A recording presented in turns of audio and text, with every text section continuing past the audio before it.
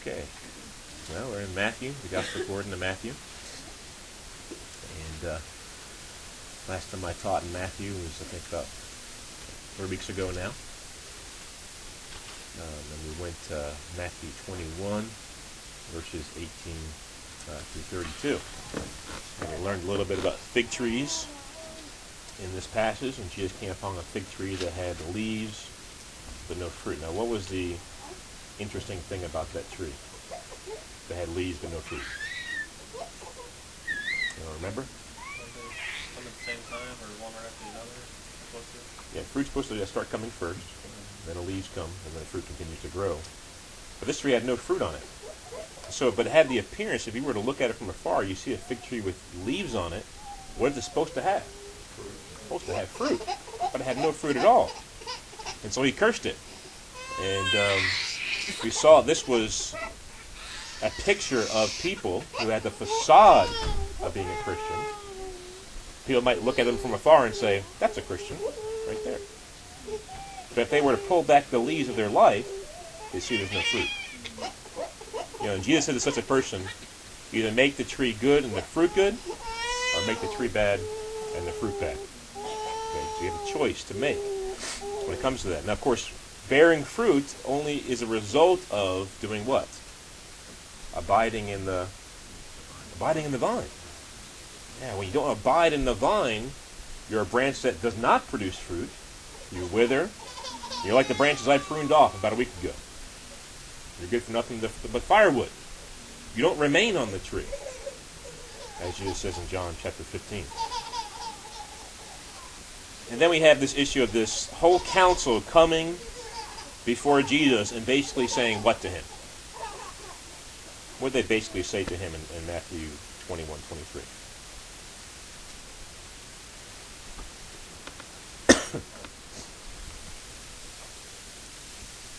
Asked him what authority does he say these things by?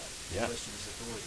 Question is authority. And basically what they're saying, because they're the religious authority in Israel, they're basically coming to him. The whole Sanhedrin, if you go to Mark's part, it gives you the scribes as well. The chief priests, the scribes, come to him together, and the elders, and they say, why are you doing this? They're basically saying, you have no authority to do what you're doing, according to us. And then there was this question of authority. And they exposed themselves by showing they're hypocrites, because they would not say that John's baptism was from heaven, because then why did they not believe it?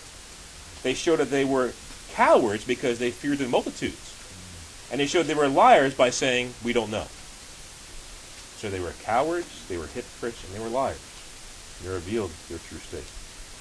And then Jesus gives a parable about the hypocritical son.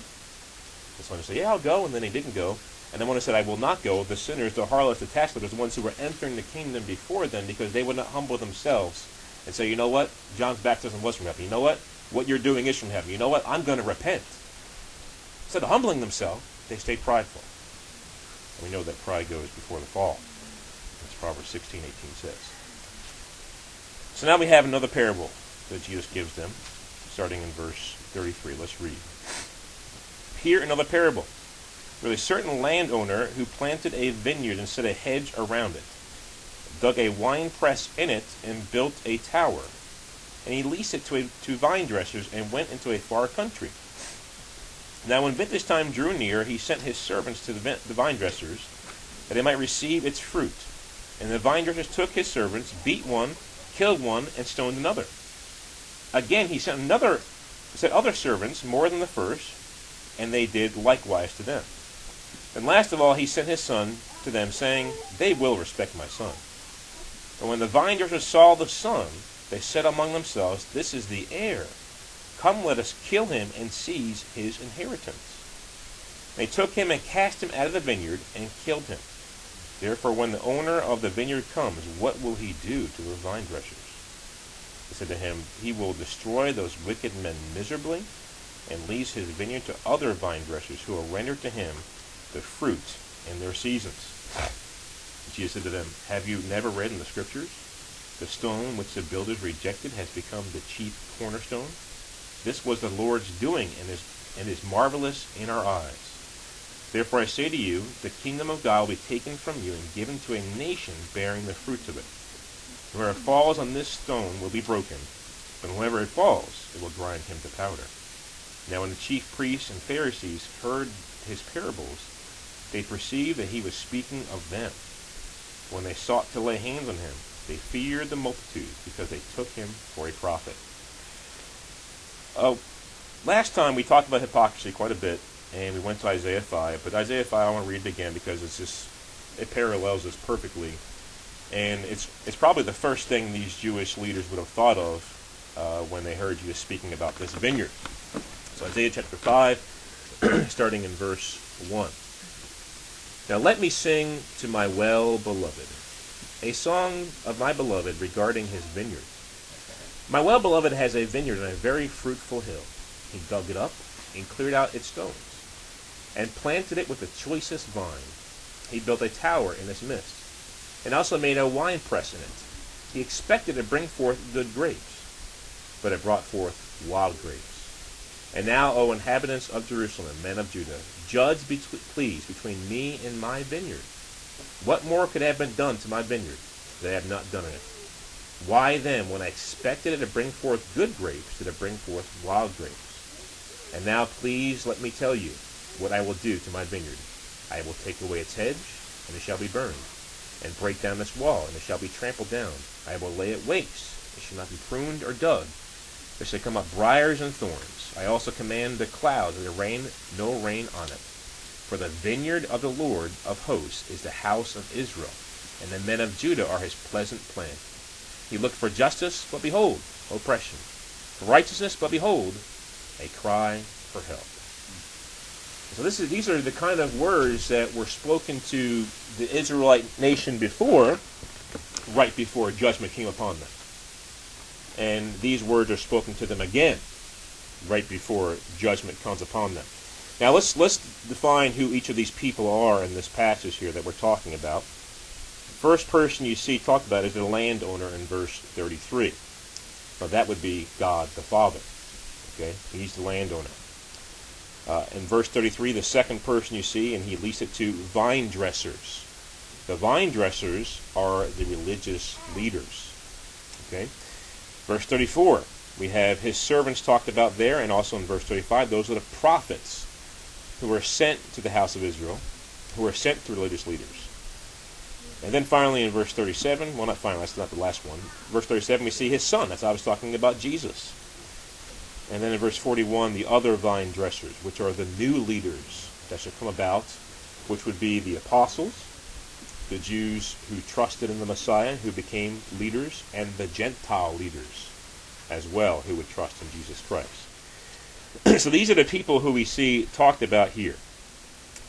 And so these vine dressers, these religious leaders, are leading the people astray to the point where no fruit is being brought forth in their life. And we've seen all throughout the gospel according to Matthew, one of the problems they have is they're not teaching the Word of God. They're teaching the traditions of men. And so fruit is not brought forth in their life. So leaders, to some degree, are responsible for the fruit that is brought forth into the people's life that they're leading. Now, of course, the people who they're leading have free will. There's no doubt about that. But the leaders are responsible for what they're teaching the people, for how they're leading the people, so they won't be led astray. Go to Ephesians 4 for a second, in verse 11 and 12, and we'll see part of the purpose for religious leadership in the church. I have great concern for many people who I know who are becoming discontent with the American church system. And my concern for them, I'm not talking about anyone in this fellowship, of course, but my concern for them is they're throwing the baby out with the bathwater. And church leadership is biblical. It's biblical. I'd say that whether I'm in church leadership or not. It's not about me, it's not about Brother Kevin, but this is what the Bible teaches.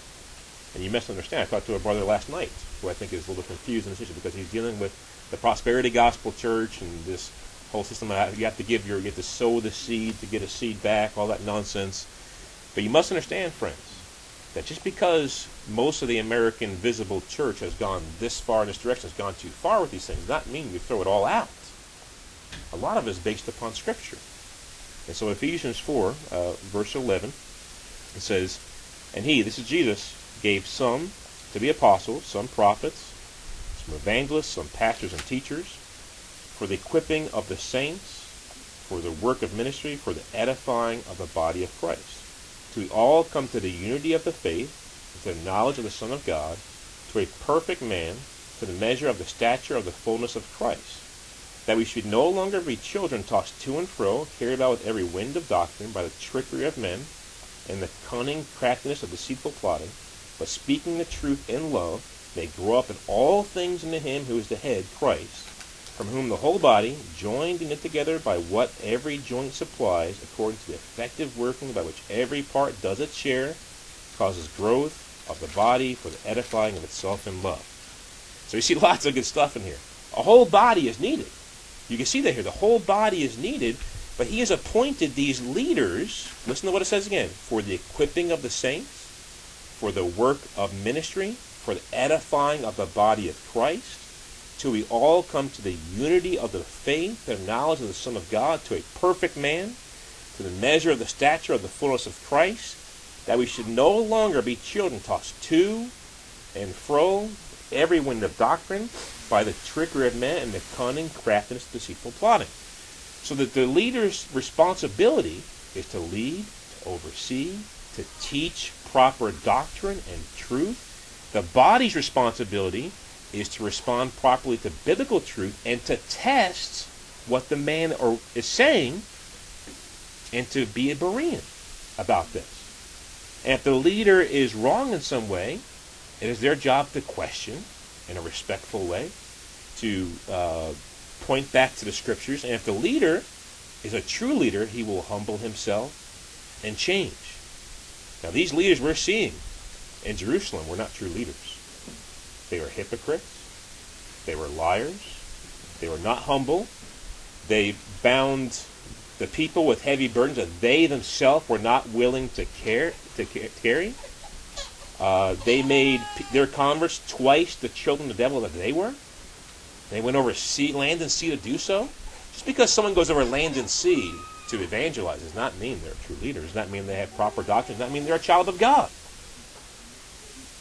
And so the leaders have a responsibility, but it's also the body's responsibility to check the leader and to respond properly and allow the fruit to be produced in their life that God wants to produce as long as they're abiding in the vine. And so they had the fear of man. And you see at the end of this passage we just read today. If you really, listen to this, friend, we've heard a testimony from Brother Ron today. If you really think you have the truth, you need to stand up for it. Where are the men and women who will stand up for righteousness' sake? And who will not fear man and what they can do to him? Will not fear the multitudes because they think they're outnumbered? I tell you are outnumbered in a human perspective. Of course, I've said many times, one man with God on the side is the majority no matter how many he's against. So we need to realize that. But these men obviously didn't have God on their side. So they were in the minority at that point in time. But a true leader of God will not be a hypocrite. He will not fear man, and of course he will not be a liar. He'll stand up for the truth, for Jesus, the truth's sake, at all times. These men, these leaders, the chief priests, the elders, and the scribes were not willing to do that. They were fake leaders. They were in it for themselves, and they cared about their own lives more than they cared about the lives of the people who they were leading. And so fruit was not produced. And it got to the point where when people were sent to them to correct them, how did they respond? They beat them, they killed them, they stoned them. Basically, they wanted to shut them up. And if someone comes, listen to this, friends, and all this is talking about the Jewish leaders. Let's make some application here. If someone comes to you with truth, your job is not to try to shut them up. Your job is not to get angry at them. Your job is to think about it, consider it, and if they're right, be humble. Submit. Admit you're wrong, friends. We've all been wrong. They're probably all going to be wrong again. But the job that you have when someone corrects you, no matter how little or big of a brother or sister they are, is to submit to it. To submit to it. Not be like these wicked religious leaders who wanted to shut the people up. That's not the answer. Even if the unsaved sinner comes to you and corrects you. Well, I know that may be humbling, especially in open air if you're preaching the gospel. It may be humbling. But your job is to submit, to realize that and be humble at all times. So the prophets came, and we see in Acts 7, verse 51 and 52. Let's go there just for a second. I know we all know this passage, but this is Stephen speaking to the same people, the Sanhedrin, probably maybe a couple of years later, speaking to the whole group again. And at the end of his sermon here, his discourse, they had no problem the whole time. But in verse 51, he gets a little confrontational. He tells them the truth about themselves. He says, "You stiff-necked and uncircumcised in heart and ears, you always resist the Holy Spirit, as your fathers did, so do you. Which of the prophets did your fathers not persecute? And they killed those who foretold the coming of the Just One, of whom you now have become the betrayers and murderers." And what was their response? Their response was not humbleness. Their response was not humility. See, God is being merciful towards these people. These same people that Jesus spoke to, did miracle signs and wonders. John the Baptist came to them. He spoke hard words to them. Stephen is filled with the Holy Spirit, speaking hard words to them again as an act of mercy from God to rebuke them, to get them back to where they need to be as a religious leadership. Imagine if all of them would repent right here. Imagine if all of them would just repent. Just get right. How many people would they affect down the line? All the people that are following them and being deceived by them, if they would have repented, how many people would that have affected down the line? Who would have repented as well? Because they're following these people.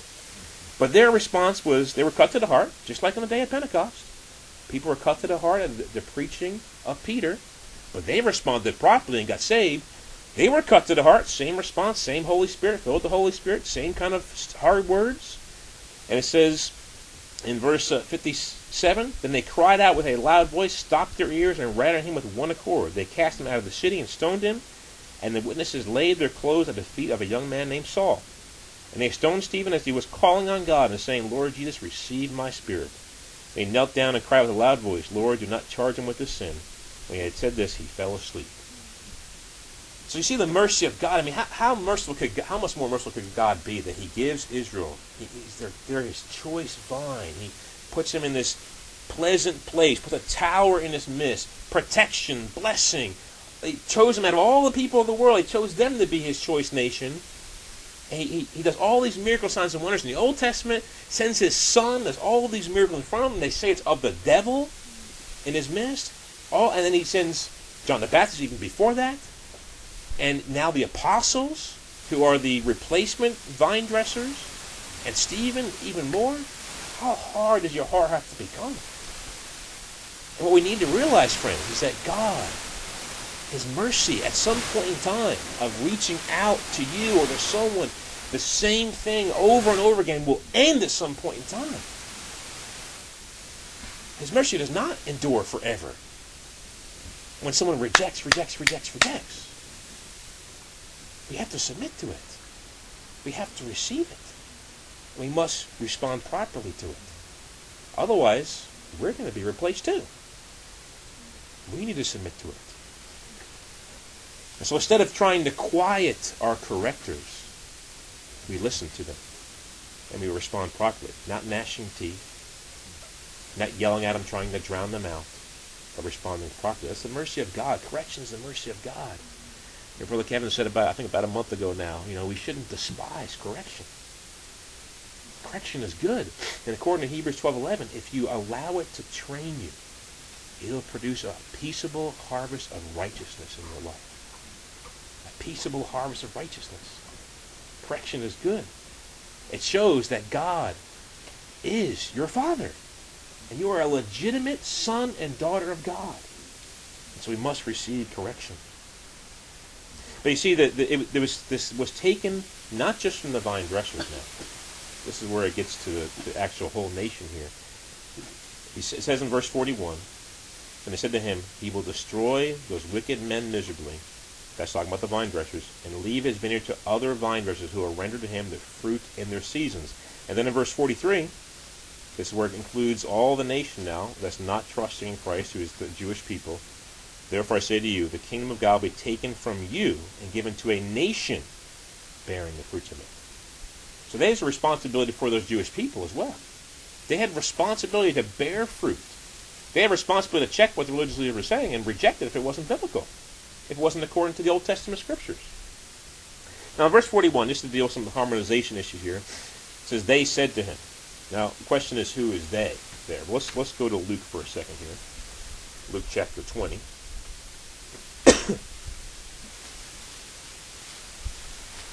As we look at Luke's account of this situation, one thing I want you to keep in mind is that the red letters, the red or black ink is not inspired. Okay, the red or black ink was chosen by the people who made this. Okay, who printed this Bible up.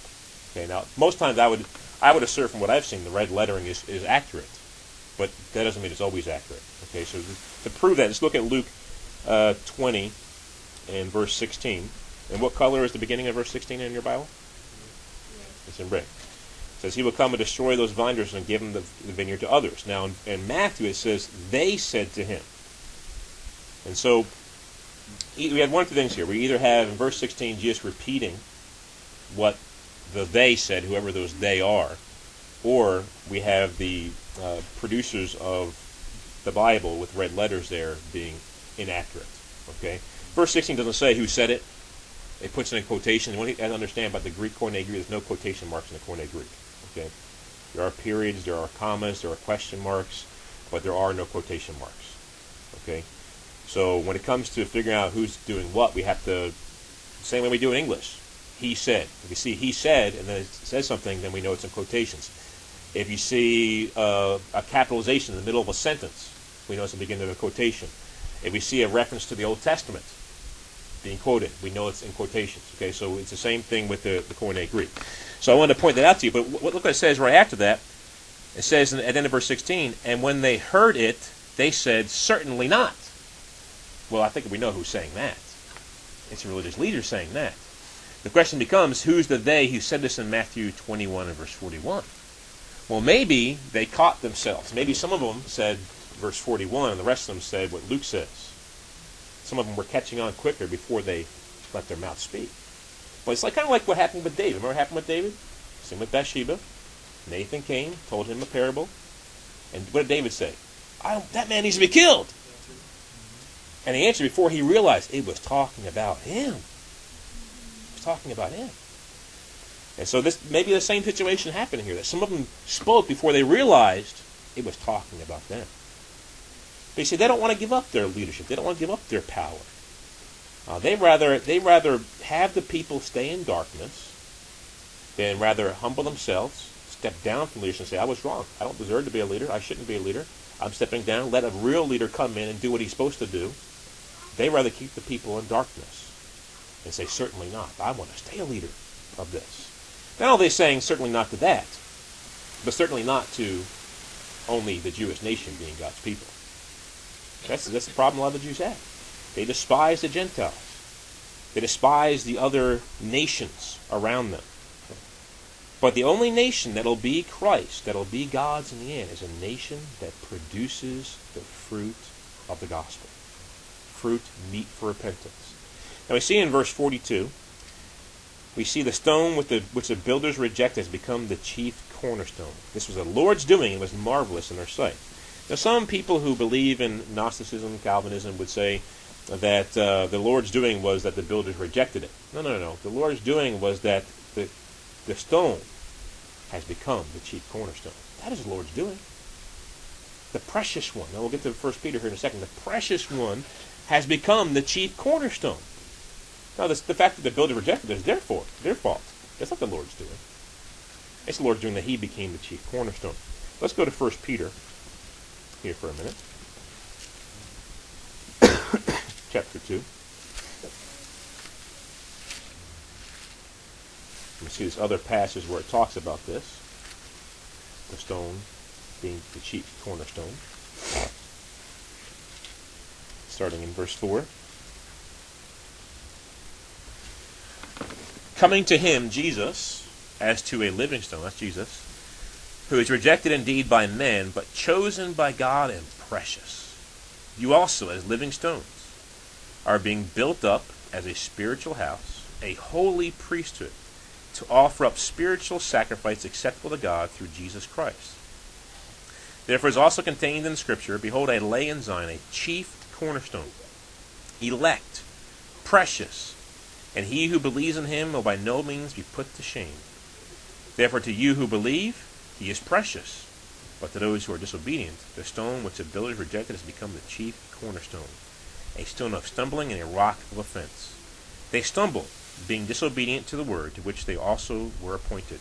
But you are a chosen generation, a royal priesthood, a holy nation, his own special people, that you may proclaim the praises of him who called you out of darkness into his marvelous light, who once were not a people, but are now the people of God, who had not obtained mercy, but now have obtained mercy. So we have this Peter's writing to the Jewish people who are dispersed. He's looking at the first part of 1 Peter, dispersed throughout the nations, the pilgrims of diaspora, Jewish people who are dispersed all over the place. He's writing to them. And he says to them, you were once not a people, but are now the people of God, who had not obtained mercy, but now have obtained mercy. So even being part of the elect people doesn't mean they obtained mercy. It does not mean that they were the people of God, because they, at one point in time, as a Jewish person, were not believing in Jesus Christ the Messiah, and therefore he was a stone of stumbling, a rock of offense to them. Now, end of verse 8 says, they stumble, being disobedient to the word to which they also were appointed. They weren't appointed to be disobedient. Those who are disobedient to the word are appointed to stumble. Okay, you have to understand that there. That those who are disobedient to the word, those people are the ones who are appointed to stumble. Because why? They're being disobedient to the word. It's really quite that simple. But Christ is the chief cornerstone, the elect one, the precious one. And we see in verse 9 that we're a chosen generation. The Greek word eklektos there, which we went through, a couple months ago. It can also mean distinguished, choice, excellent. You're an excellent generation. You're distinguished from the rest of the generation. Why? Because you're not being disobedient to the word. You're being obedient to the word. You're trusting him. You're the one who has trusted, who's believed on him, who's the chief cornerstone, and you'll by no means be put to shame. And so those are the people who Matthew's referring to, who are broken upon the rock. They've become broken. And what are the sacrifices of God? A broken spirit, a broken and contrite heart, O God, you will not despise. Yes, those who become broken in spirit. These are the ones who the kingdom of God belong to in Matthew 5, which Jesus said. So the stone which the builders rejected has become the chief cornerstone. The builders rejected him. And the builders even led the people in their rejections. Remember, at the beginning of the week, they're saying, Hosanna!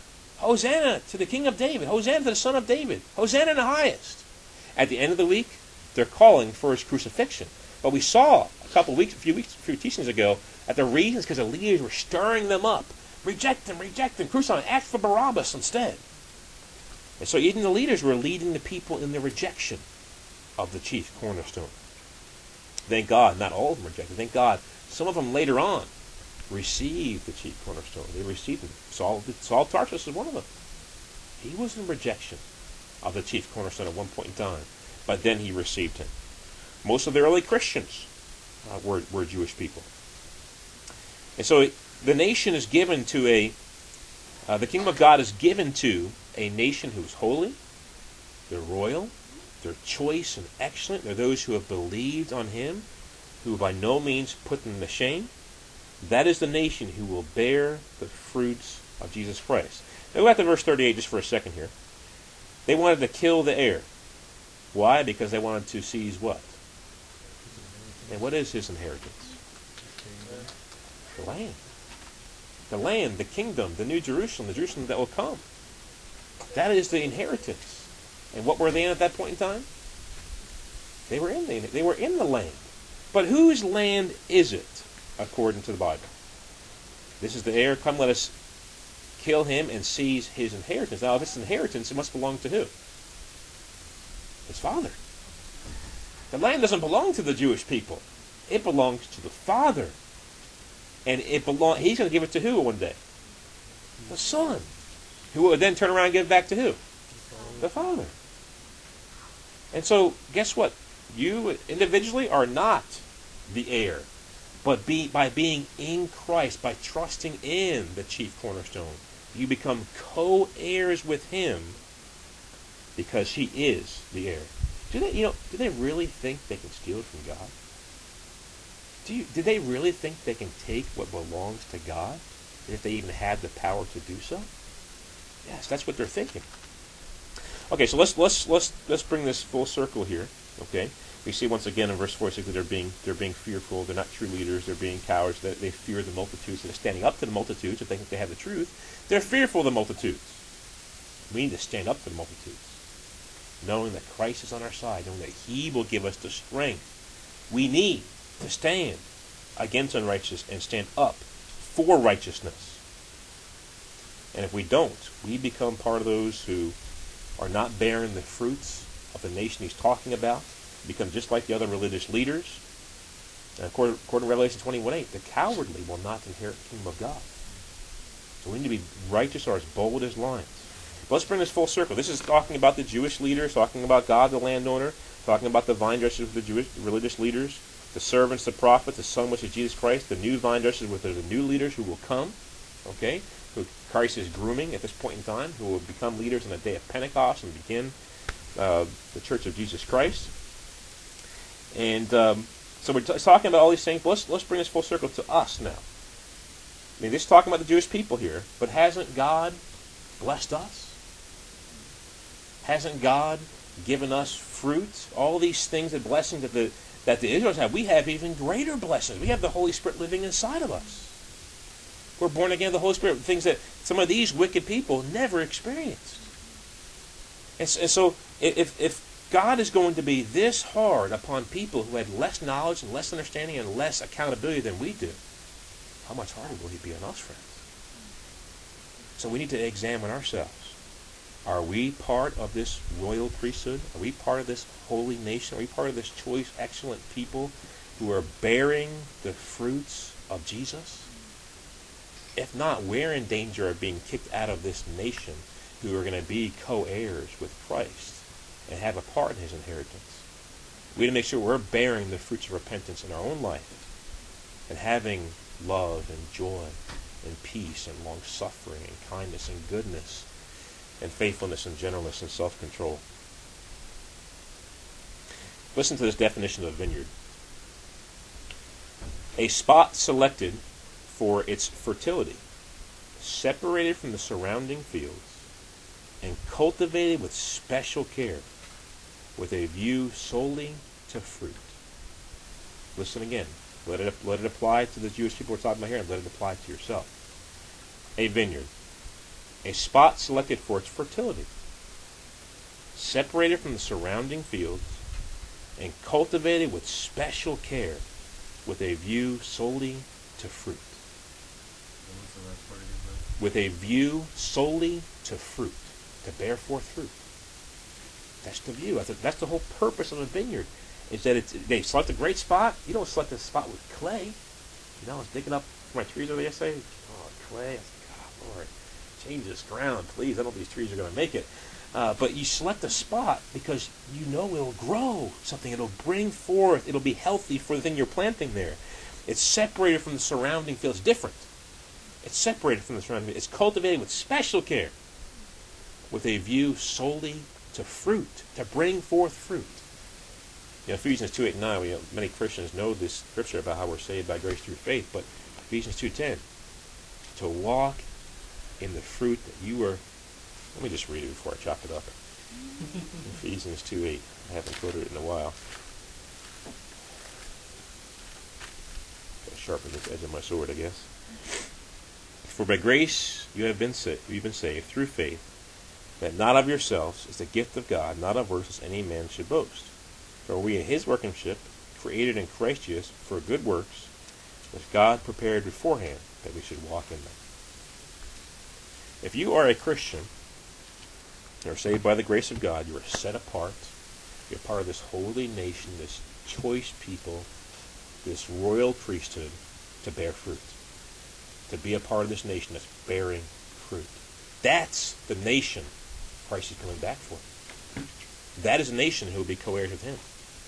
Let's not be like the Jewish people, these Jewish leaders, these people who rejected Jesus, who are going to be ground to powder someday. Back in Daniel 2, that rock which was cut, which was made with no man's hands, what did it come do with the nations? It crushed them. Let's not be a part of those nations. Part of the nation of Christ, the nation that's set apart, that's choice, that he gives special care to. I mean, he's giving us such special care. I know we're going to be in the kingdom of heaven, friends, if we persevere to the end, but think about the rest of the special care he's given us. How good he is to us. How mercy. I mean, I just, he was saying today, I thought about the mercy of God and how undeserving I am of it. No matter how holy I ever become, how undeserving I am of it. And it just humbles me. His care for me. Every time he blesses me in some way, I'm, why me? Why are you blessing me? So we need to make sure, friends, we're part of this nation. Okay, so I would just call you to examine yourself. For those who are, of course, you have to understand, I'm not speaking to you guys who are here, speaking to people through video as well, to examine yourselves, to make sure you're a part of this nation. Okay, now we're going to open it up for questions or... That's just something to add, because Sure. you brought up basically the responses from the different leaders. Yep. And obviously, Paul is another very big example of a response. Yep. So very good. And we have Paul here in Philippians 3, verses, starts in verse 2 roughly. Verse 3. For we are the circumcision who worship God in the Spirit, rejoice in Christ Jesus, and have no confidence in the flesh. Though I also might have confidence in the flesh. If anyone thinks he may have confidence in the flesh, I more so. Circumcised of the 8th day, the stock of Israel, the tribe of Benjamin, a Hebrew of Hebrews, concerning the law, a Pharisee, concerning zeal, persecuting the church, concerning the righteousness which is in the law, blameless. For what things these were to me, I have counted loss for Christ. Or what things were gained to me, I have counted loss for Christ. Yet indeed I also count all things lost for the excellence of the knowledge of Christ and of Christ Jesus my Lord. For I have suffered the loss of all things and count them as rubbish, that I might gain Christ and be found in him, not having my own righteousness which is from the law, but that which is through faith in Christ, the righteousness which is from God by faith, that I may know him and the power of his resurrection, the fellowship of his suffering, being conformed to his death, if by any means I may attain to the resurrection from the dead. And he continues kind of talking about it, but I want to bring up the point basically, Paul was one of these leaders. He gave up his status. It's kind of like, I don't know how to explain it in our day, maybe somebody like Rick Warren in our day, maybe a big leader stepping down and saying, I kind of thought about Brother Bond, because he kind of gave up, in a worldly manner, you gave up a huge dream. You could have been a huge football player with a lot of money and a worldly dream, but you gave all that up because it's nothing. You have all that chance to go towards that for nothing. I don't think I'll see nothing like that, but I just thought about Paul, humbling himself and saying, I used to have all this stuff. I was a huge leader, respected in the church, and or in my power, I gave it all up. He was definitely there. He was definitely there when Stephen was there. Yeah. And the Sanhedrin was there, and he was a part of it. Yeah. And he was there, looking over the clothing, the coats of the people who were stoning him. Yeah. So he was definitely there. He had something to give up. And he was trained under Gamaliel, who was one of the, considered like the top teacher of that day. He was really respected. Interesting you brought up Rick Warren. I've been watching the new documentary from Pastor Joel Simmel on the emergent church, and I didn't realize how bad he was. It's horrible. The things he's involved in and the things he's saying and doing, it's just wicked. He's demonic there. No doubt in my mind. I watched the one he sent me. That was pretty good too. Online, I posted during last January, I think. Yeah, posted in January, I think I saw. That's pretty good too. It's more on Rob Bell and Brian McLaren. I never saw much of it. Well, this one includes them too. Joe Schimmel was in that too. That was interesting. But, so I just thought, that doesn't even work, I don't think, but it's just the same. We don't lift him up to certain people, like he was in prayer. These guys were lifting him up. He would have a lot to give up. A lot of power. He would have a lot to give up. Yeah. He would. Stepping down from, kind of like the rich man too, Jesus confronted. He had all this stuff. He just popped. Yep. I mean, you'd be like Zacchaeus instead of like that rich man.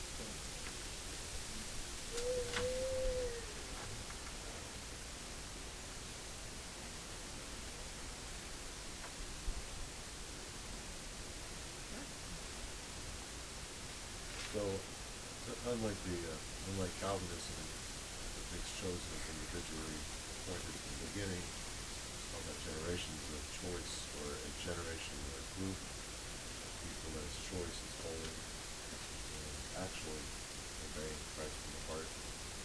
Yeah. God's commands are not a burden to us. So we want to do that. Yeah, kletos, as we talked about a month or so ago, you look at the Septuagint, the Greek version of the Old Testament, it's almost always used in that sense: choice, excellent, distinguished. And I look at my lexicon, and those are some of the main definitions for it: choice, excellent, distinguished, different from the rest of the group. As you're comparing it from one group to the next, look at the fatted calves, the Old Testament, all the different things we looked at. And so it can mean chosen as in picked out, but it doesn't have to. And so that's the point I make with that in 1 Peter. Is that, and that seems to go along more with what he's saying there. I mean, he's using adjectives that are talking about how they're different, royal. Chosen a verb or is an adjective? What I'm saying, or anything. It depends on how you say it, doesn't the context. Well, what I'm saying is he's using words that are modifying other words. Yeah, yeah. Chosen generation, royal priesthood, holy nation, Oh, okay. special people. And so that's what he's saying there. And so it seems like I don't think he's saying picked out there. I think he's saying excellent, choice, distinguished. It go more along with what else he's saying there in the context.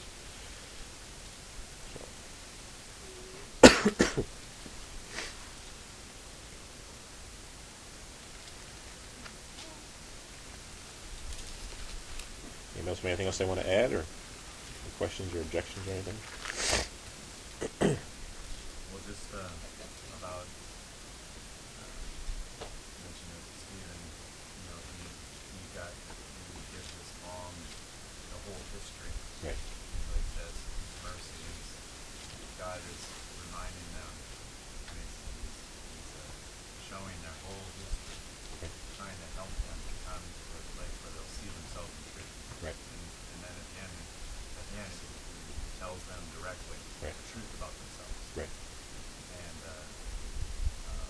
I was thinking that last night. Jose and I were driving back, and we were talking about that very thing. How you have here the servants that are sent to see the fruit. Okay, where's the fruit? Right. It's time for fruit, and they're looking for fruit, and they're beaten and persecuted, and he sends more. I was thinking about how the Lord says, pray to the Lord of the harvest, pray the Lord of the harvest, send out laborers into the harvest. So it's like a pending time right now, and there's a harvest. He sends us, his servants, his servants out, and we experience this, and we go out, and we tell the truth. And the Lord says, Acts 7, Stephen's telling people the truth about themselves, looking for fruit. And Jesus in John chapter 7, we were talking about this last night, he says to his brothers, they're saying, go up, are you going up to the feast? And he says, no, I'm not going right now. Your time, it's always time for you.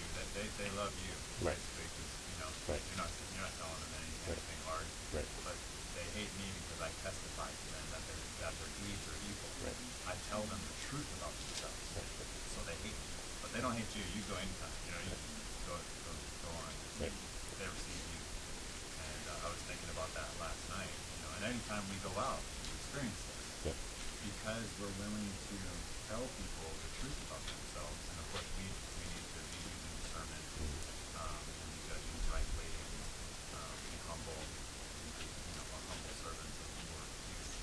Make sure that we're doing it the right way. But I see ourselves in here, and just as he sent out the apostles, and he sends us out laborers, and then the Lord's going to come at the end. Amen.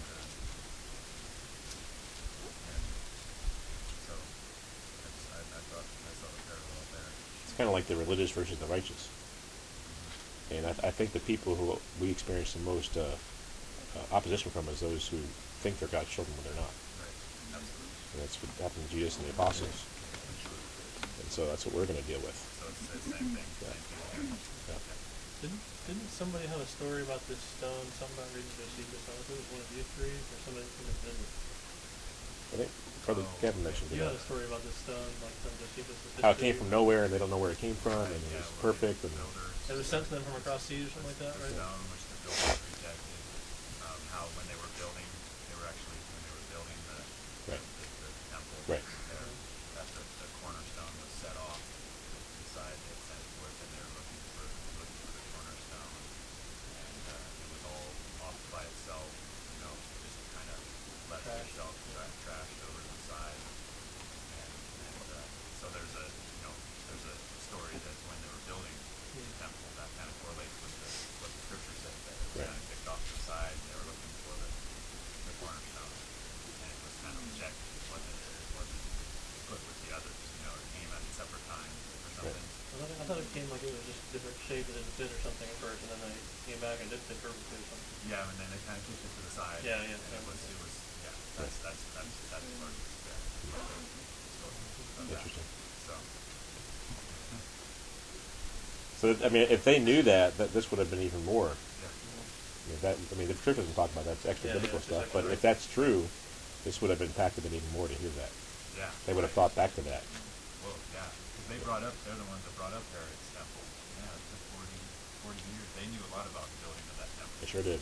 They were You're really gonna on top you're gonna of build that. it in 3 days? Yeah, they knew how long it took. If that was true, they would have known that.